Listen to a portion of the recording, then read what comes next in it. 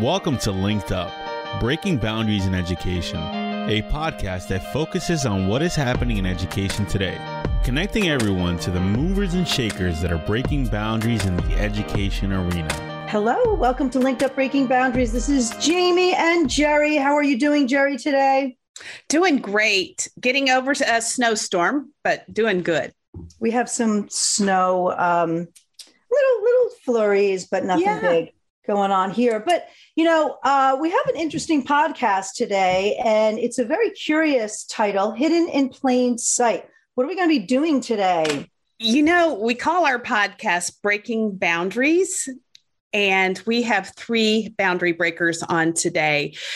3 guys that, we'll call them the triple Ds because their names all begin with a D. We have Dontrice, David, and Dean, but they're 3 guys that are doing work that for me would have been inconceivable a decade ago.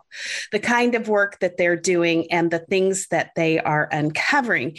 And I don't want to give away too much of what we're going to talk about because I want them to really express what is happening here. So let's do this.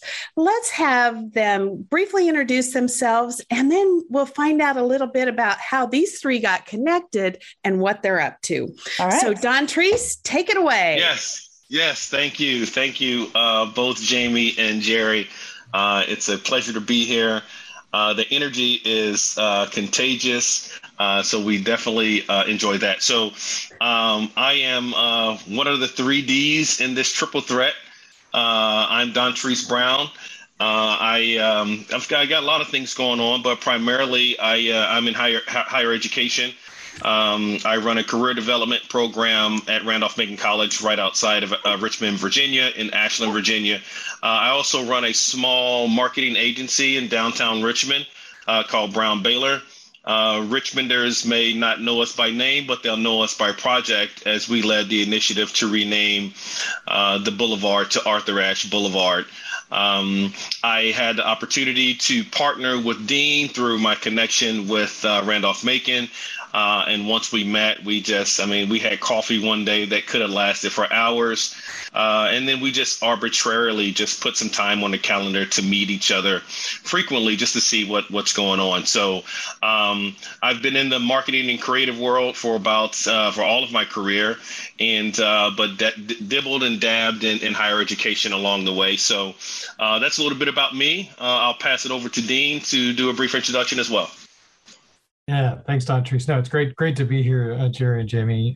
So my background, I actually have a PhD specifically looking at how different generations interact online. That led me to help create the research firm Feedback, which I know is kind of potentially another interest to talk about another time, but we apply ethnography in an online space. So think Jane Goodall and the gorillas, but we look at all the behavior that's online, and we do that for a number of different industries. But my creative background is actually in writing. And I've got an undergrad degree from Randolph-Macon, like I said, as an alum, as Dontrice said, how we met, in the theater and writing for the stage and playwriting. And so that writing element is parts of what I bring to the table on the Hidden in Plain Sight side, and still continue to do quite a bit of writing on the side in addition to my research work. So, and then the third head of our Triple D monster is David here.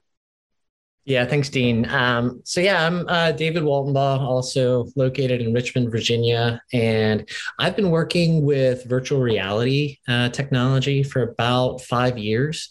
My original kind of interest and passion in the technology was generally in sort of non-entertainment applications of the technology, but specifically in applications in the field of mental health. So using virtual reality as a tool to positively impact mental health. And there's been a lot of really amazing research in that capacity over the last 15 or 20 years that I was blown away by and really wanted to be a part of and contribute to.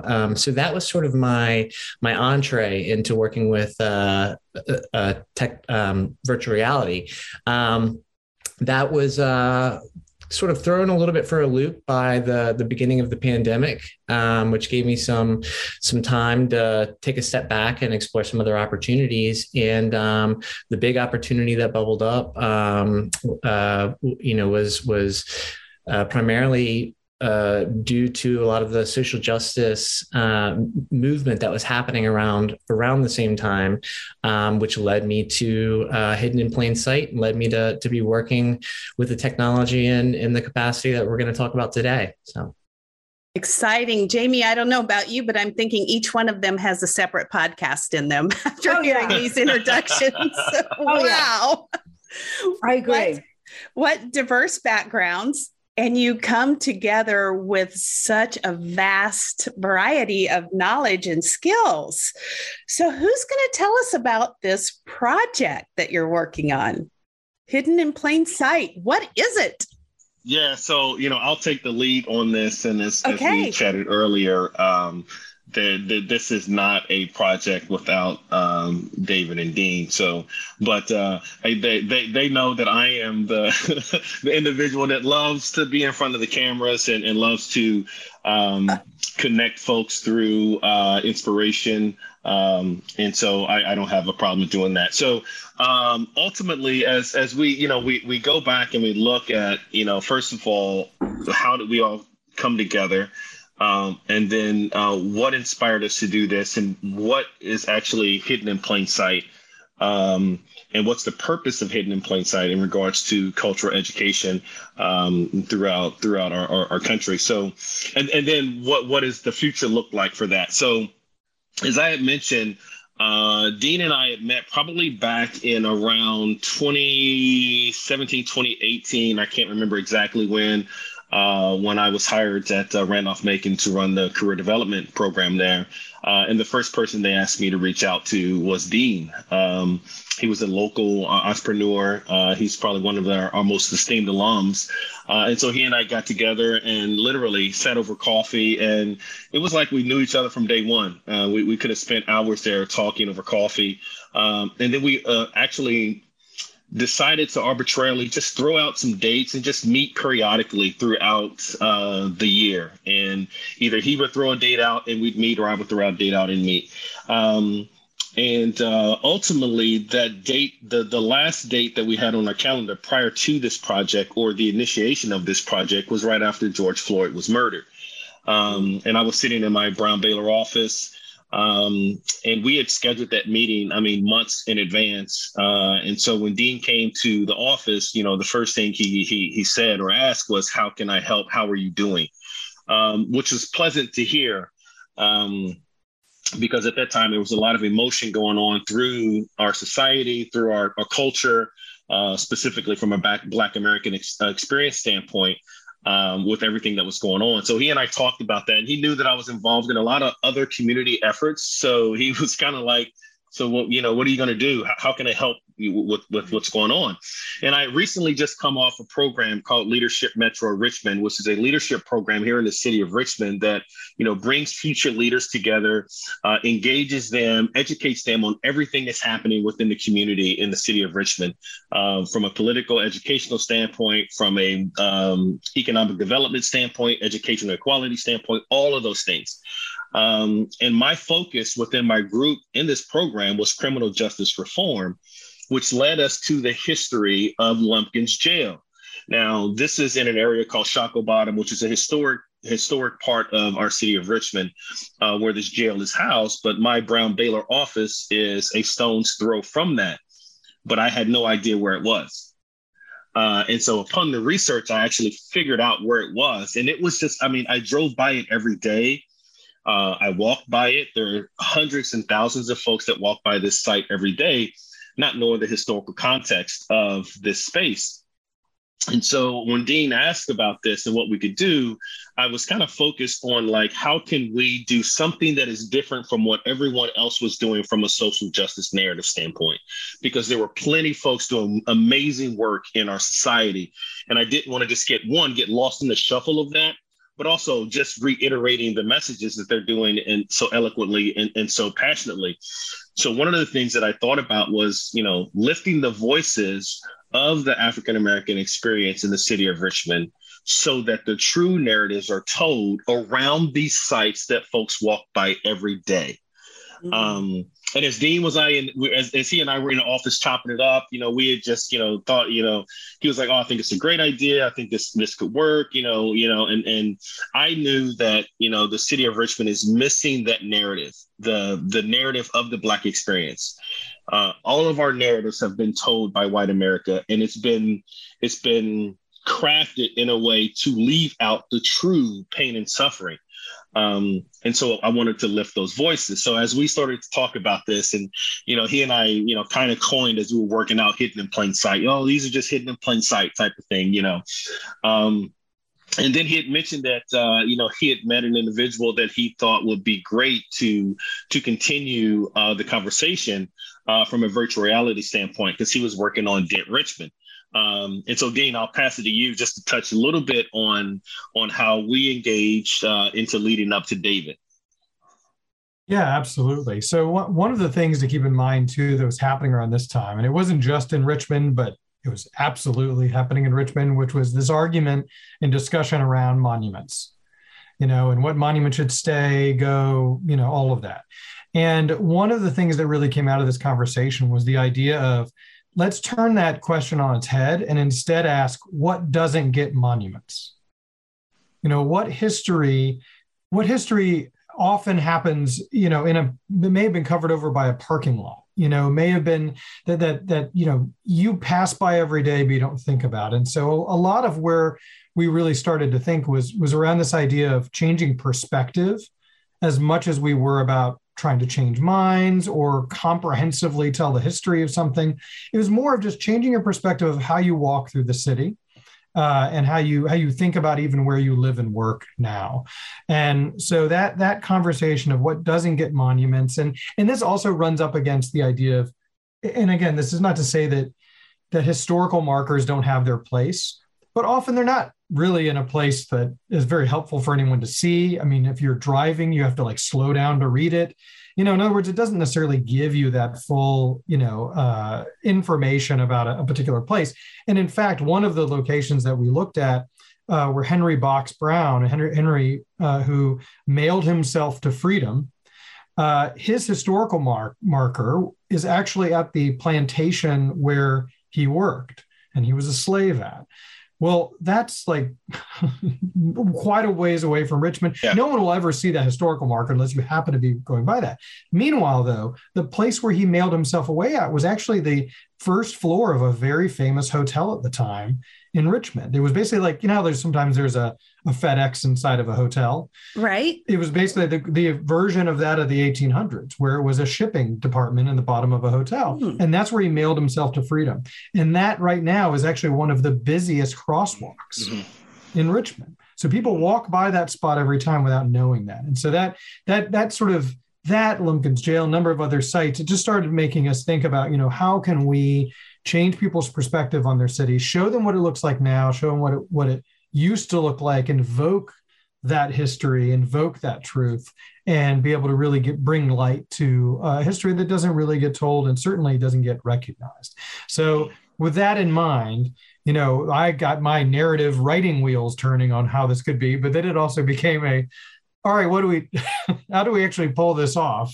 And for that, we needed a wizard. And I actually happened to already be talking to David about doing a virtual tour and Jerry, knowing that we met at Dent, for a little version of Dent we do at Richmond called Dent Blend. And we were talking about doing a virtual tour because of the pandemic. We were going to do a virtual version of this conference I usually do, that Don Treese has spoken at. And David was already thinking about and working with me about, should we do this as a virtual tour of Richmond, things like that. And so I already knew him as this potential, incredible brainiac on the VR side. And so the idea of where Don Treese and I were going with that, it was like, let's bring in David. And I know that he's got sort of that same heart as we do on these subject matters too. And so it was really natural to start talking about it. And that's really where Hidden in Plain Sight really started to take off from just a wouldn't it be cool kind of concept into something that could sipping over coffee, real. Right? That's right. To or cocktail. Yeah. Yeah. Drink of your choice. Now the truth comes out. All right. Or 2 or 3. But so this is so cool now, because now David is jumping in now and going to tell us how it's coming to life. Yeah. So as Dean mentioned, he and I had been working on a virtual tour for a conference that we were having online. And we had originally started out with an idea that was, admittedly a little bit cliche, and was just kind of a very general welcome to Richmond tour around some of the typical, tourist hotspots, the Capitol building, the river, things that Richmonders associate with Richmond. But amongst the backdrop of the social justice movement that was happening at that time, and really Richmond was a groundswell of that activity. It was happening throughout the nation, but so much was happening in Richmond. It gave us pause to take a step back and say, we have an opportunity here to do something that's a little bit more intentional and a little bit more impactful. And it gave us the pause to step back and say, well, hey, why don't we use this opportunity to contribute to this movement, and to try to elevate some of these stories and some of these voices around racial equity and social justice, and specifically the Black experience in America and in Richmond. And I knew from my experience with virtual reality that it's an incredible, powerful medium, and is even, is sometimes referred to as the ultimate empathy machine, because of the ability, the sort of innate ability of the technology to transport an individual to a different place, a different time, a different perspective, and kind of provide a really unique experience to sort of walk in the shoes of another person, or see the world through the eyes of a different person, in a way that really no technology before it has afforded. So we had kind of already had the ball rolling in one direction, but that kind of changed the direction and gave us the impetus to really, try to do something bigger and more impactful. A follow-up question on that. As you're doing the research behind this, we know that most of history has been written from a white man's perspective. How hard is it for you to find the historical information that you're looking for? It's easy. Really? Jerry, that's easy because it's there. And one of the things that we did specifically is we reached out to our local historians. We reached out to community influencers. We reached out to generational insight from our community to tell us these narratives. And also there's a lot of organizations within our city that are continuing to tell these stories. Yes. But what we've provided is an opportunity to elevate that experience and that immersiveness from a technological standpoint. And one of the things that we were very keen on as we started to list out our North Stars, one was accessibility, to make sure that everyone has access to this. So as you had mentioned earlier, you can go to our website, and even without a VR headset, you can experience this. We wanted to make sure that, because we know that technology is the great equalizer. If everyone has the same amount of technology, then it levels the playing field. The second thing that we wanted to do is we didn't want to let technology be the main driver to it. We wanted the content to be that, and then the technology component be a +1 to that. And so the stories are here.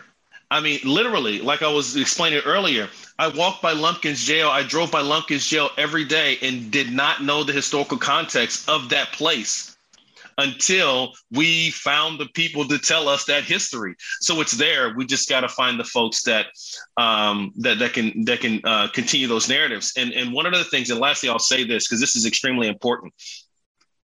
We are on a fast track as a Hidden in Plain Sight project and team.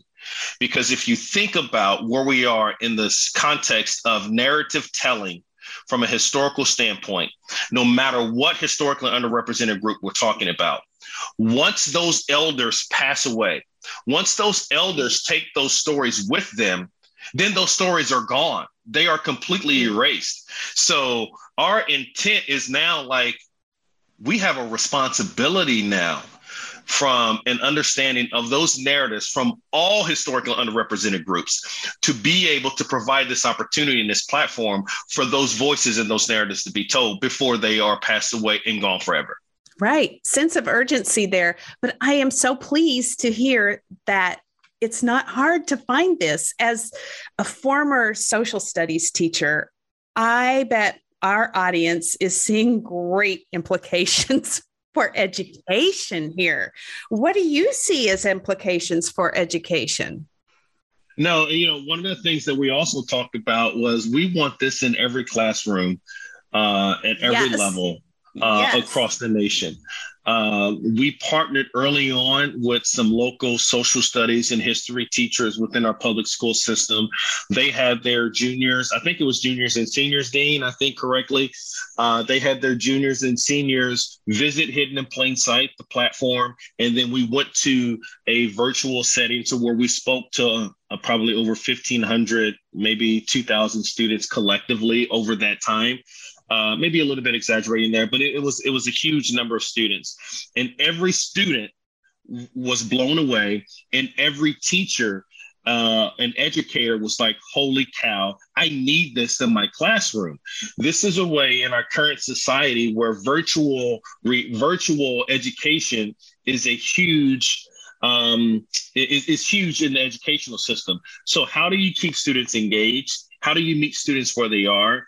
And how do you educate them on the true history that are outside the traditional textbooks that we've gotten?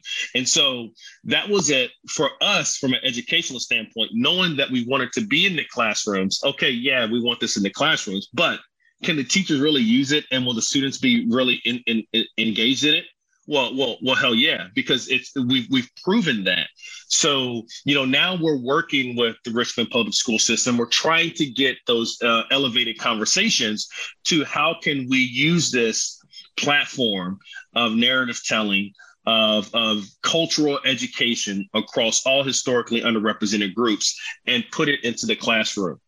We're meeting students where they are. The students are so adaptive to the technology that it's easier for them to understand the technology than it is for the educators their parents. But they were super excited. And this is not a high level, in-depth, comprehensive history lesson. This is scratching the surface. You didn't know these things are hidden in plain sight.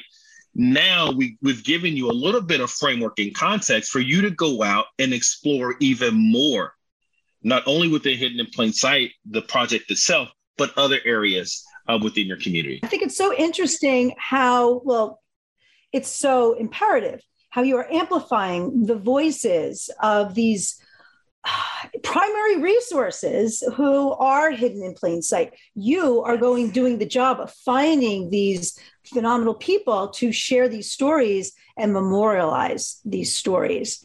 And I also think it's so important, what you said earlier, that, technology, is not the driver here. It is these voices. And so the technologies, and that's so important in any time we integrate anything, any type of technology into education. The curriculum, social emotional learning, all of those components need to have the starring role. And that technology is that supporting role that really, could be that hook, and allows for, as David mentioned, that important empathy. It really takes it off the flat, static page and immerses them to bring that empathy. I do a lot of workshops for teachers on global projects and interactive activities just like this, or this is more than activity. This is an experience. It's sort of like a virtual field trip to Richmond. So not just for those in Richmond, but anyone can dive into the history this way, literally dive in. And I will be adding this to my collection of experiences for sure. Do you see this going outside of Richmond and bringing to life Are those, the hidden in plain sight from other cities? Oh, of course. So we were very intentional and intentional from day one in regards to the way we came together and how we decided to do this. So, really quickly, like when I sat with Dean and met with him in my office, it was literally the next day or two that I met David. That all three of us were in our office and really started to put this thing together. And then within 6 months, we went from, ideation or concept to completion of this. Luckily and unfortunately, and luckily, the silver lining was that we were in COVID restrictions. So we were able to really dive in to get it done within that amount of time. But we had no idea what this would be. We literally did not have any idea what this would be. We knew that there were narratives to be told. We knew that it had the capability to expand to other city, states, regions, nationally, globally. That's why we when we started to frame this, it was hidden in plain sight, Richmond. Gotcha. Because we knew that locator would change so that it could be hidden in plain sight, Roanoke, hidden in plain sight, Jamestown, hidden in plain sight, Tulsa, hidden in plain sight, Montgomery. So we knew that. And so we still had no idea as we were working on this, like how it was going to come to life until we actually took the tour. We actually did a scouting trip of the locations that we had identified through a number of historical institutions, local researchers, local historians that said, we came with a list of about 50 sites that we had identified like are hidden in plain sight. And then we asked him to kind of help us narrow that down to a list of about 10 to 15, which got us to about 12 within our first site.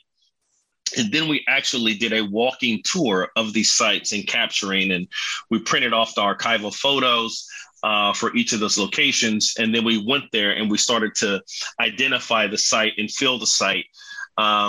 That allowed us to do a couple of things. One, from a narrative writing standpoint, it allowed Dean to really start to conceptualize the push and pull of the narrative, the stories that were involved.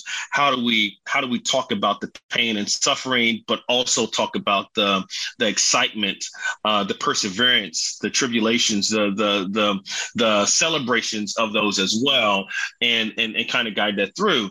And it also allowed David to visualize from a technology standpoint, how could we actually do this? How could we say, all right, here is where you are now, and this is what it looked like 100 years ago, 60 years ago, whatever.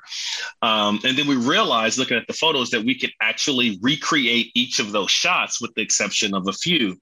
So that allowed David to advance his creative ability to say, all right, here's what we can do in regards to that. We can actually reshoot each of these locations from the angle and the perspective of these archival photos, and then kind of transition in and out from then and now. And then, along that, it allowed us to really start to identify what the theme would be. And we realized that the sites that had the most pain and suffering within the 12 sites were parking lots. They were completely erased.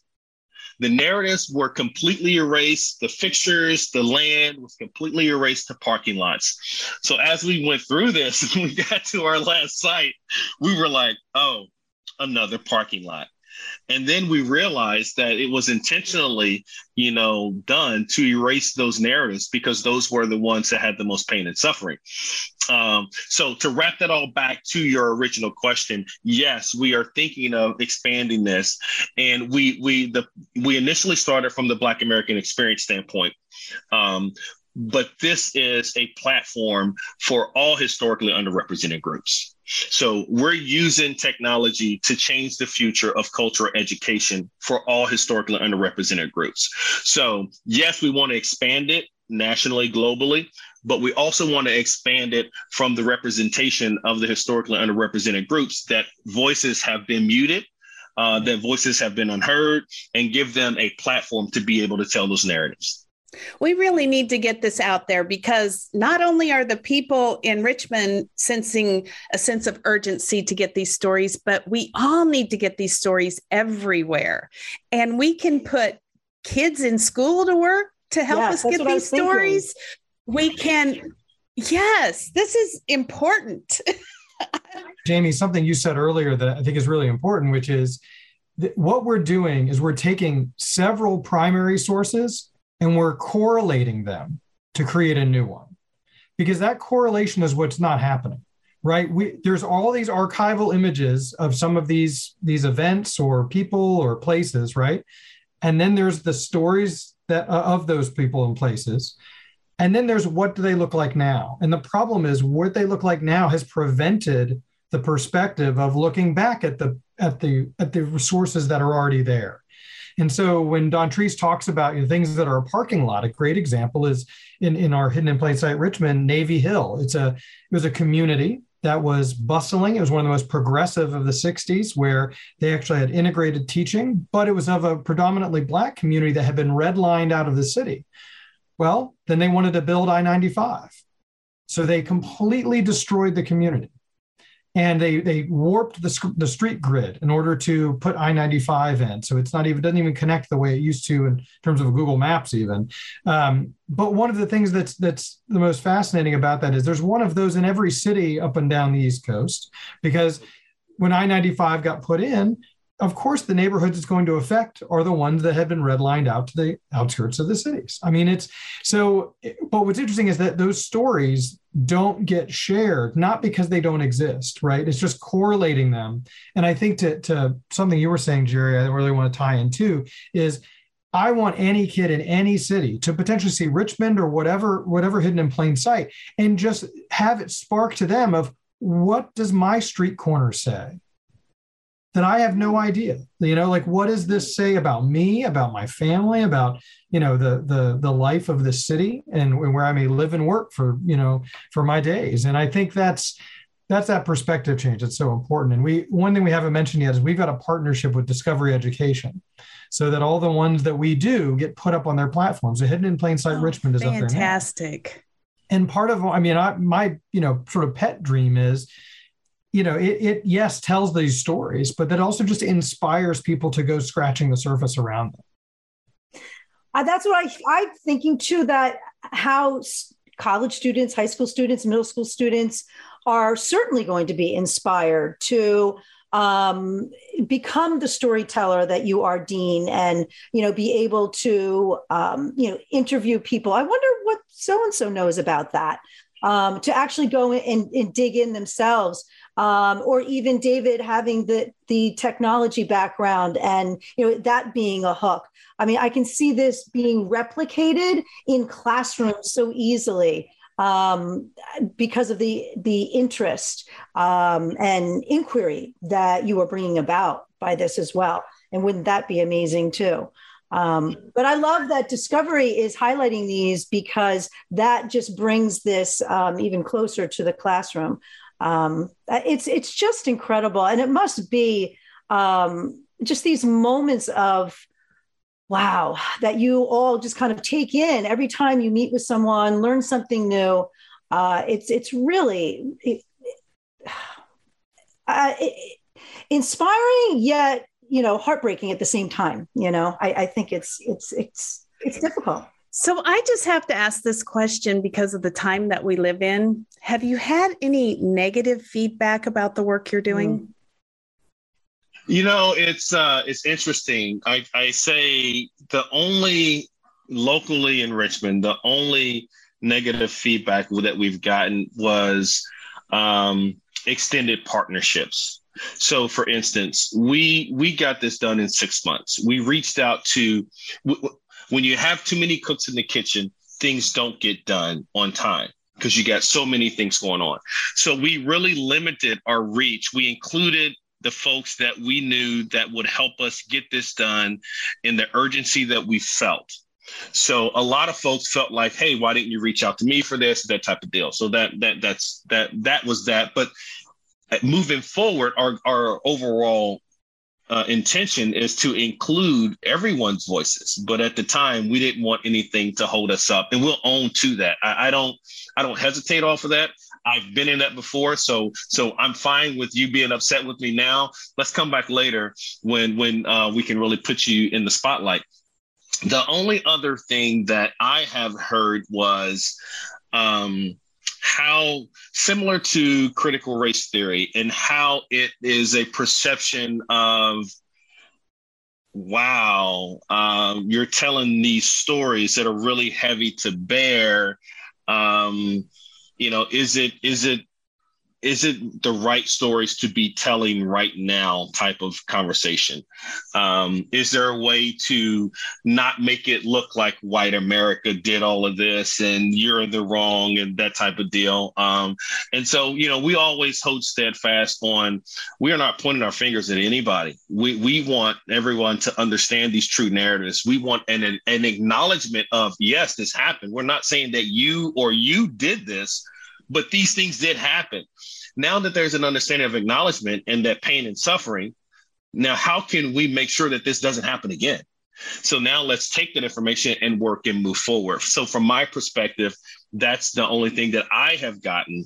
But I'll definitely open it up to Dean and David to share any other insights. No, I'd say in terms of reaction to the actual product, like when someone actually does it, I think I'm completely honest in saying it's been overwhelmingly positive. I think it's been sad at times. I think for some folks, I love some of the reactions we've been able to capture or record also, where we've watched somebody put on the VR and say out loud, like, this is what my dad was telling me about all those years. Things like, or watching people tear up afterwards, of just really like being affected by, like, I had no idea. And I think that's, again, it comes down to, most of it is really just understanding that we, as a civilization, we are really good at paving over things. If we're really good at anything, it is literally or figuratively paving over stuff.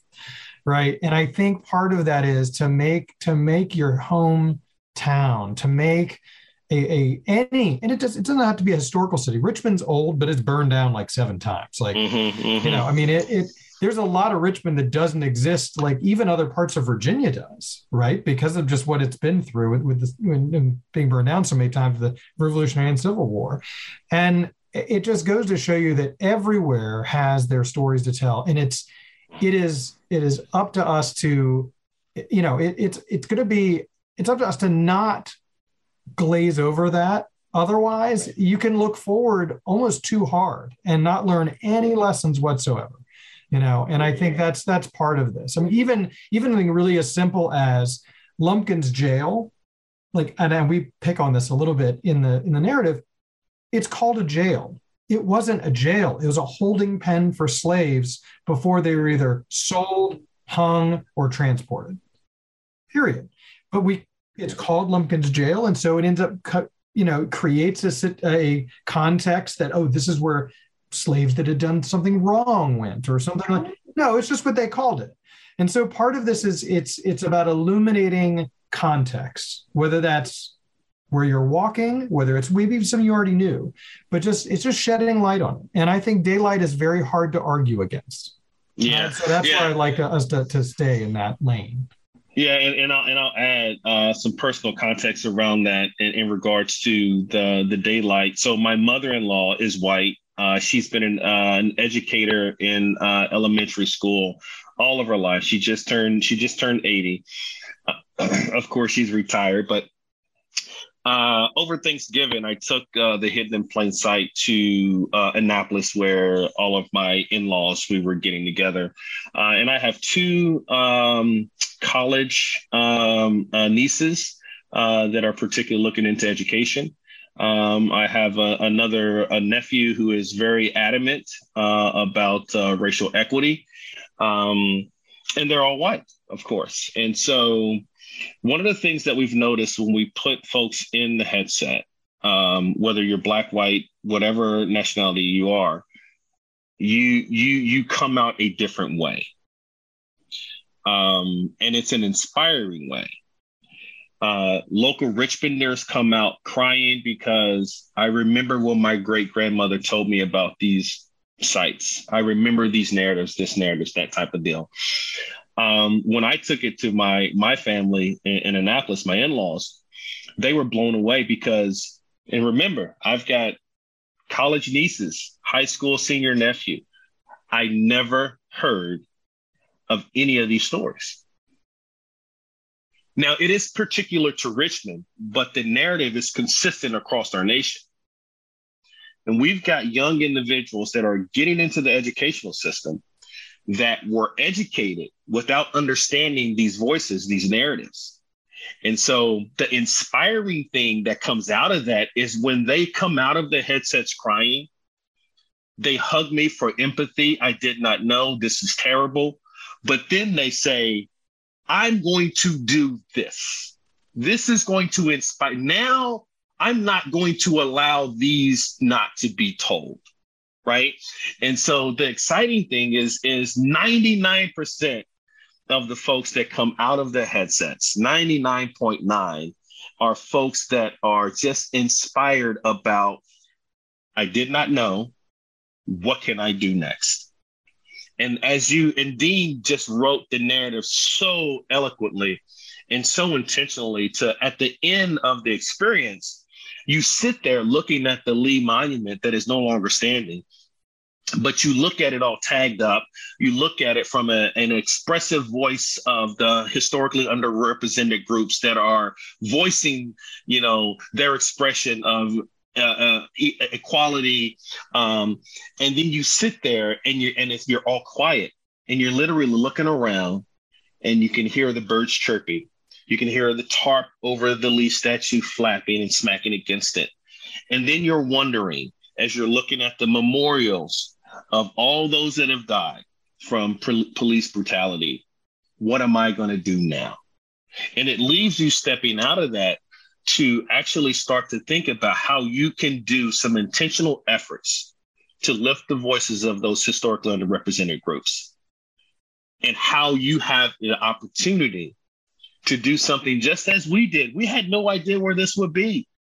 And I love telling the story. Like, it's amazing what you accomplish. It's amazing what you can accomplish when you submit yourself to something that's bigger than you.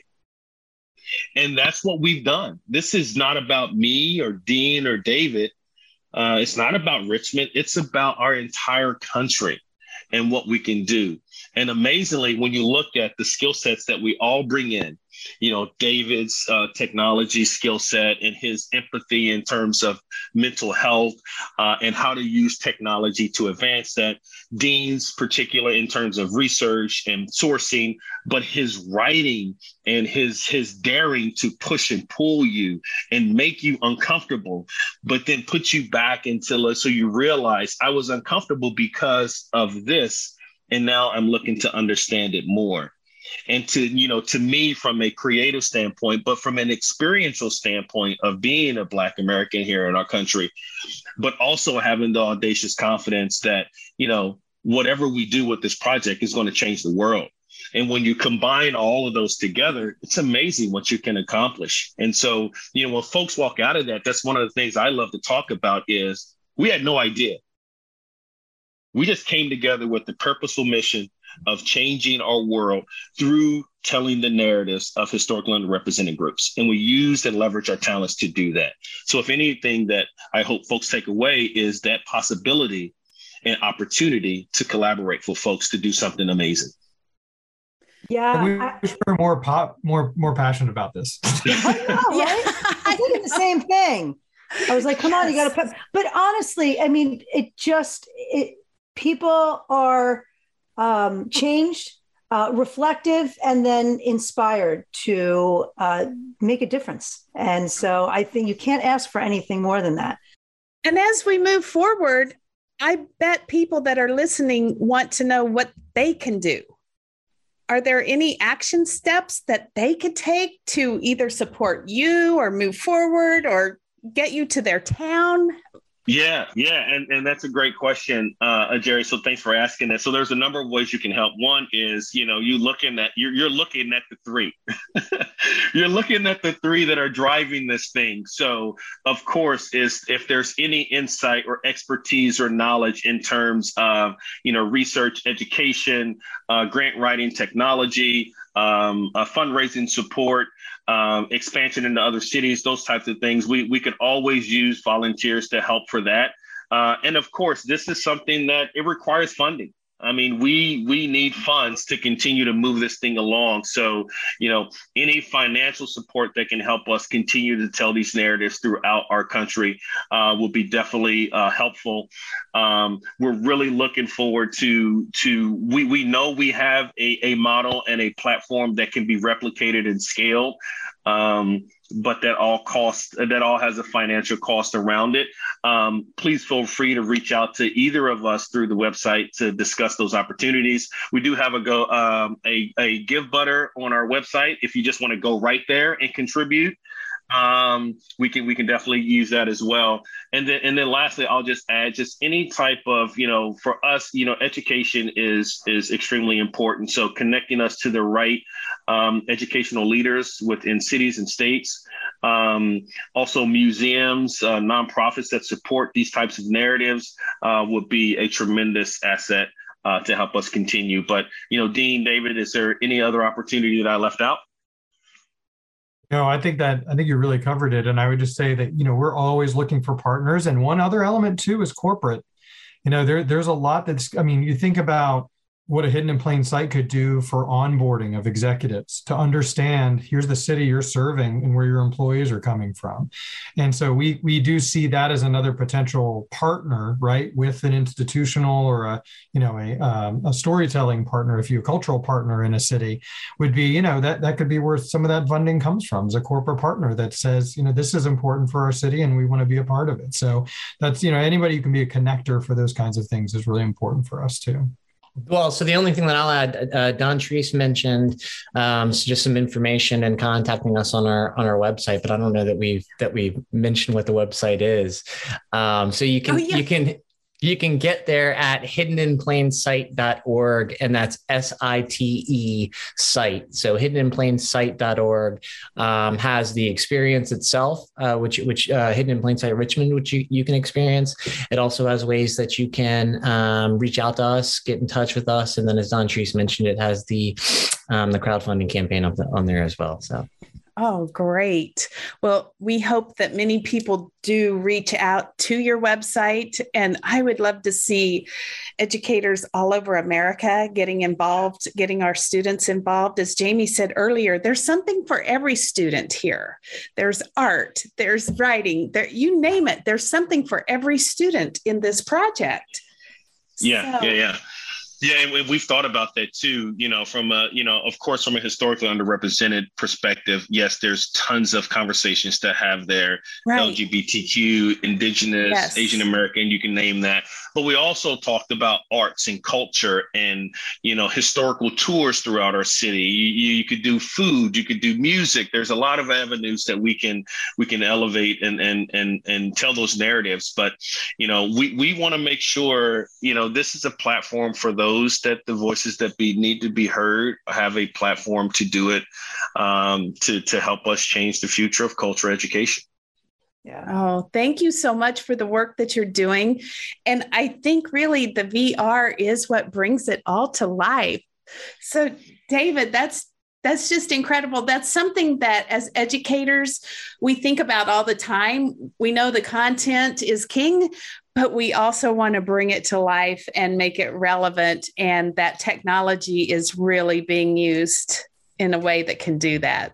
Really, really, really well, because also, VR tends to be a novelty and people get excited, teachers get excited about it, but then don't know really how to implement it well. I mean, this is the perfect example of how it's being brought to the better good. So kudos to all of you. I can't wait to not only spread this with our podcast, but just in work that I do with teachers, I can't wait to share it and highlight it. Yeah, and Jamie, I'll toot David's horn a little bit too, because as from a technology standpoint, as we started this, we did have a sense of an imposter syndrome in the concept in general, because we thought like there's got to be someone out there that has done this.